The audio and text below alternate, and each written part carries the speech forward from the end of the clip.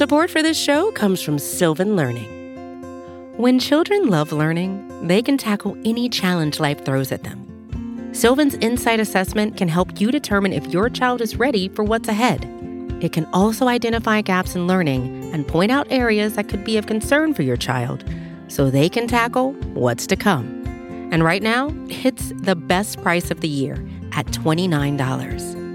Go to sylvan29.com to learn more and get your child's assessment for only $29. That's SYLVAN 29.com.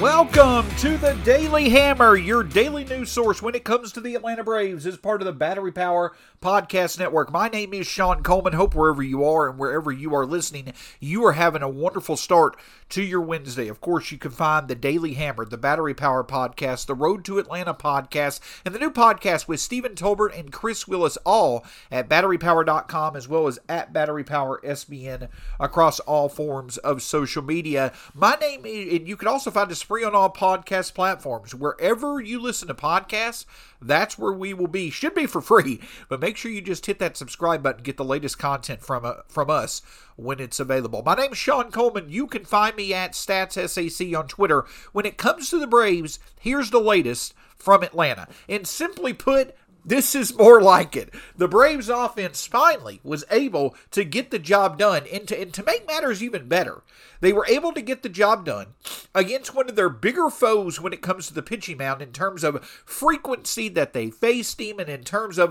an opposing pitcher who's had some good success. The Braves were able to get to Aaron Nola early, and that was coupled with an outstanding bounce-back performance from Spencer Strider to start off the second half of his year, and the Braves were able to get a 6-3 victory. One thing that immediately stands out was the fact that the Braves were able to produce 5 of their runs off extra base hits. Doubles from Austin Riley as well as Michael Harris, and then home runs from Matt Olson as well as Michael Harris as well. And the other thing that stands out with Strider's performance being excellent as well as the contributions from Michael Harris, it seems like this is the third or fourth time that the rookie combination of Michael Harris and Spencer Strider have really shown up and shown out in the same game. We talk about how Michael Harris has made a good defensive play and a great offensive play in the same game. Well, it seems like this is the third or fourth time in one of Spencer Strider's starts, it's been Michael Harris who's been able to provide a big boost when it comes to giving Spencer Strider some support. So it's good to see the rookies supporting each other as they continue to emerge as two of, if not the top 2 candidates for NL Rookie of the Year. But overall, the Braves got 11 hits on the night. Eddie Rosario had 2 hits. We talked about the fact that with Adam Duvall out, the Braves really could start using some good offensive production. As I mentioned in yesterday's show, Adam Duvall had started to find a bit of his groove in the month of July, though he was playing the weak side or less frequent side of the platoon facing left-handers. He was doing his job. Eddie Rosario, though, was the one struggling against right-handers. If Eddie Rosario can ever get going, that's really going to be another big boost to the bottom of the Braves order to couple with Michael Harris against right-handers, which means that there's really no part of the Braves lineup that opposing pitchers can sleep on. So a great opportunity for Eddie Rosario to build off last night's performance, and hopefully it can lead to him really getting going like he did in the second half of the season last year once he joined the Braves and came back from injury. Obviously, Spencer Strider, overall on the night, Spencer Strider went 6 innings, 6 strikeouts, only 1 walk, 1 earned run.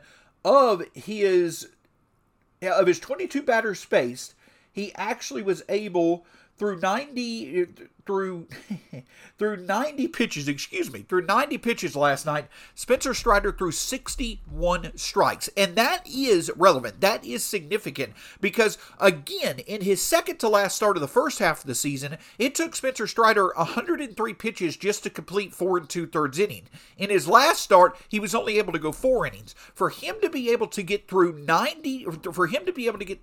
6 innings with 90 pitches, it means that even without him having his signature strikeout stuff, only 6 strikeouts through 6 innings may seem like it's a bit too hard to judge Strider on, but we're so used to seeing him get double-digit strikeouts when he goes 5 to 6 innings. But the point is that the efficiency was there for Spencer Strider tonight, unlike it has been basically over his past few starts. It was great to see that even without his strikeout stuff being at the top of his game, he still was able to get the job done and get the job done efficiently. Speaking of a great job done, also cannot go without congratulating manager Brian Snitker on his 500th win of his career. It's hard to argue that there have been better managers in the game. You can make an argument for a few, but Brian Snitker truly has been one of the best managers in the game of baseball over the past 4.5 years. I mean, look at it. Since 2018,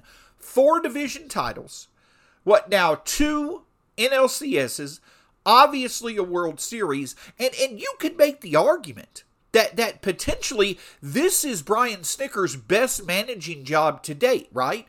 This was the Braves' best win total in the first half of a season since 2003. Obviously, losing a franchise icon in Freddie Freeman, though they were able to gain Matt Olson, this Braves team, they've dealt with some injuries. They've dealt with an early part of the season where the offense was struggling.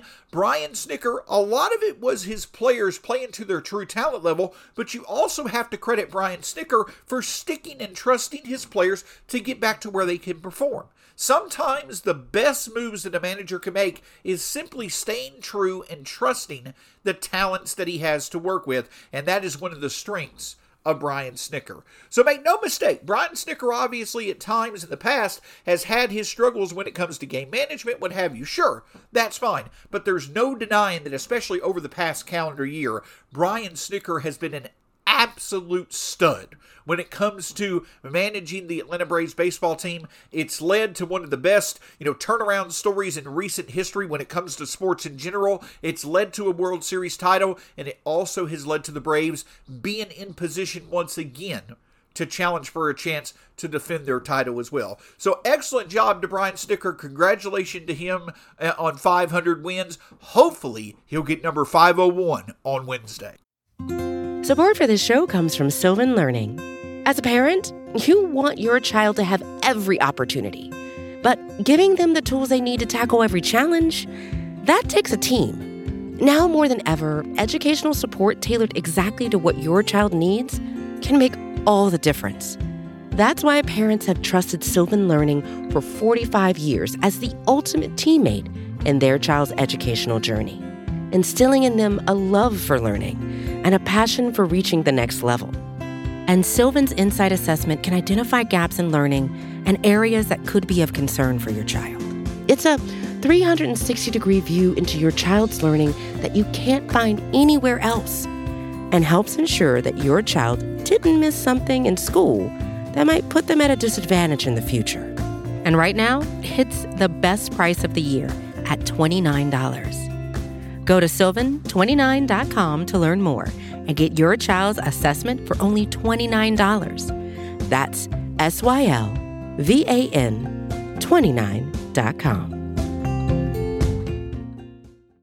So a bit of news from the farm from earlier this week when it comes to the Braves, and a relevant name that we have seen a few times in Atlanta and have some decent success as well. I know that there has been, some speculation that if the struggles of Ian Anderson were to continue, perhaps lefty Kyle Muller who has been phenomenal at AAA basically over the past 6 months to 6 weeks, that he potentially could get another shot in the Atlanta rotation. Well, unfortunately, during batting practice earlier this week, Kyle Muller suffered a broken hand. It was his non-throwing hand, which basically was his right hand. He suffered that when a comebacker hit him during batting practice. He'll miss his start this week. It does look like that he won't miss that much time. It's not something that's going to keep him out for weeks. Hopefully, just, maybe a matter of days. But make sure to stay tuned to the Road to Atlanta podcast and also BatteryPower.com for the latest when it comes to Kyle Muller and his recovery. Hopefully, again, we'll see him before too long. Obviously, when it comes to his production, you would love to see him continue to finish the season strong, and perhaps if the opportunity allowed for it, maybe he can even finish his season in Atlanta and really build off a strong 2022 to get his career going for 2023 and beyond. So the Braves and Phillies once again will be facing off in the rubber game of the series. The series is tied 1-1, and the last time that we were in Philadelphia, I believe that it was a 14-4 loss on a Wednesday. Ian Anderson was pitching. It was either a Wednesday or a Thursday. Ian Anderson was pitching, and it just unfortunately was clear that the Braves, it was not their day. And that has seemed to be the case over the past, basically month or so. If you really want to get into detail, it seemed that the Braves have just done an excellent job in the first 2 or 3 games of series that they've played in, but they have struggled mightily in series finales, especially if series finales are on Sunday. We've seen them blow a couple of leads on Sundays, back in late June, early July. We've seen them with the offense not be able to, stay at the same level that it was on Friday and Saturdays. I don't really think it's anything more than a coincidence, but the Braves have definitely struggled over the past month in series finales and on Sunday games. You could also even say in day games. Well, it again is a day game that's a series finale on Wednesday. But the good thing is that you're likely going to have a motivated Charlie Morton ready to come out and get the series win in Philadelphia. And though Charlie Morton has more often than not remained kind of inconsistent so far this year, he's definitely not found the groove this year that he did last year. You're starting to see him settle into at least being effective with his overall approach. In 7 of his last 8 starts, the only start where this was not the case was his last start of the first half of the season against the Mets. In 7 of his past 8 starts, Charlie Morton has gone at least 5 innings and allowed 2 runs or less. The big key for Morton is avoiding early trouble and avoiding home runs. For the most part, he's been able to do that. But there still is, again, some inconsistencies. In each of his last 3 starts, he's walked 3 batters. He has given up some home runs over this stretch of 8 starts. But in general, Charlie Morton is consistently doing what this Braves offense needs him to do, and that's limiting the opposition enough to allow for the Braves offense to be able to come alive and get him some run support to win games. So the Braves definitely have a pitcher who is putting them in position to win. As a matter of fact, the Braves are now 6-3 over Charlie Morton's last 9 starts. Yes, if you could tell, I'm having a little bit of trouble when it comes to getting my stats together today. But yes, when it comes to Charlie Morton, the Braves, actually, to be honest with you, the Braves are now 10-4 over his past 14 starts. So the Braves are winning games that Charlie Morton pitches. It's just that now Morton is becoming more consistent at putting quality starts together. And more often than not, especially if the Braves can have another day today like they did last night, it should be enough to get the job done. Kyle Gibson on the mound for the Phillies, a very capable pitcher, not someone who's having the best of seasons, a 4.55 ERA. The Braves should be able to find some success, especially if they can once again find that early success. But it'll be interesting to see, and hopefully we'll be able to see Charlie Morton be able to put together another good start, 5, 6, 7 innings, 2 or less earned runs, and the Braves can jump on Kyle Gibson early and get a series win as we head closer to the 2002 trade deadline. And don't forget, that trade deadline. We are now less than a week away. Next Tuesday afternoon is the trade deadline. Starting to not necessarily see rumors involving the Braves, but you definitely can see that with each and every game that the Braves play right now, it's more data, more assessments for Alex Anthopoulos and his front office to gather an idea of what they have and what they may need to add. For every home run that an A.J. Minter or a Will Smith give up, late in the game, could that point to a bullpen arm being a need? For every, start where there's a struggle by an Ian Anderson, could another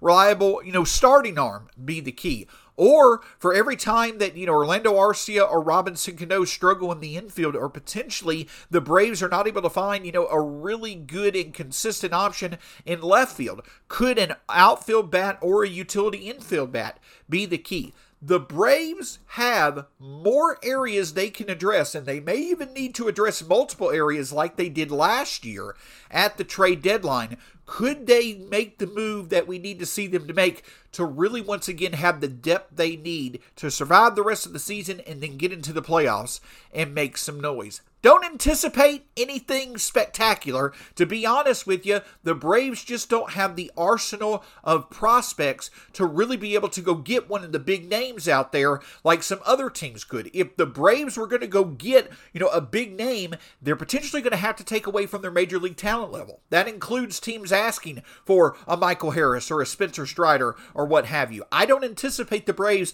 putting those players on the table. So while we may not see a major move, once again, and I'll be honest with you, you'll probably hear me say this multiple times before the trade deadline, when it comes to making moves on the margins, when it comes to adding depth pieces without having to get up a lot of prospect value, there's been no better example of how to do that successfully than the job that Alex Anthopoulos did at the trade deadline last year. Hopefully we'll see him once again do it this year and really give the Braves the boost that they need to hopefully take care of the NL East, and from there really put themselves in a position to defend their World Series title. But hey, that's for another time. The focus for today, an 11:35 start, so you'll have some entertainment during your workday. Charlie Morton versus Kyle Gibson. The Braves go for yet another series win, and hopefully are going to be able to put their struggles during day games and series finales behind them moving forward. Can't thank you enough for listening to the Daily Hammer. You can find the Daily Hammer, the Battery Power Podcast, Road to Atlanta Podcast, all at batterypower.com, at BatteryPowerSBN across all forms of social media, and free on all podcast platforms. Just hit that subscribe button wherever you listen, and you'll get the latest content. My name's Sean Coleman. You can find me at StatsSAC on Twitter. We'll be back with you tomorrow. Go Braves! Thanks for listening to the Daily Hammer.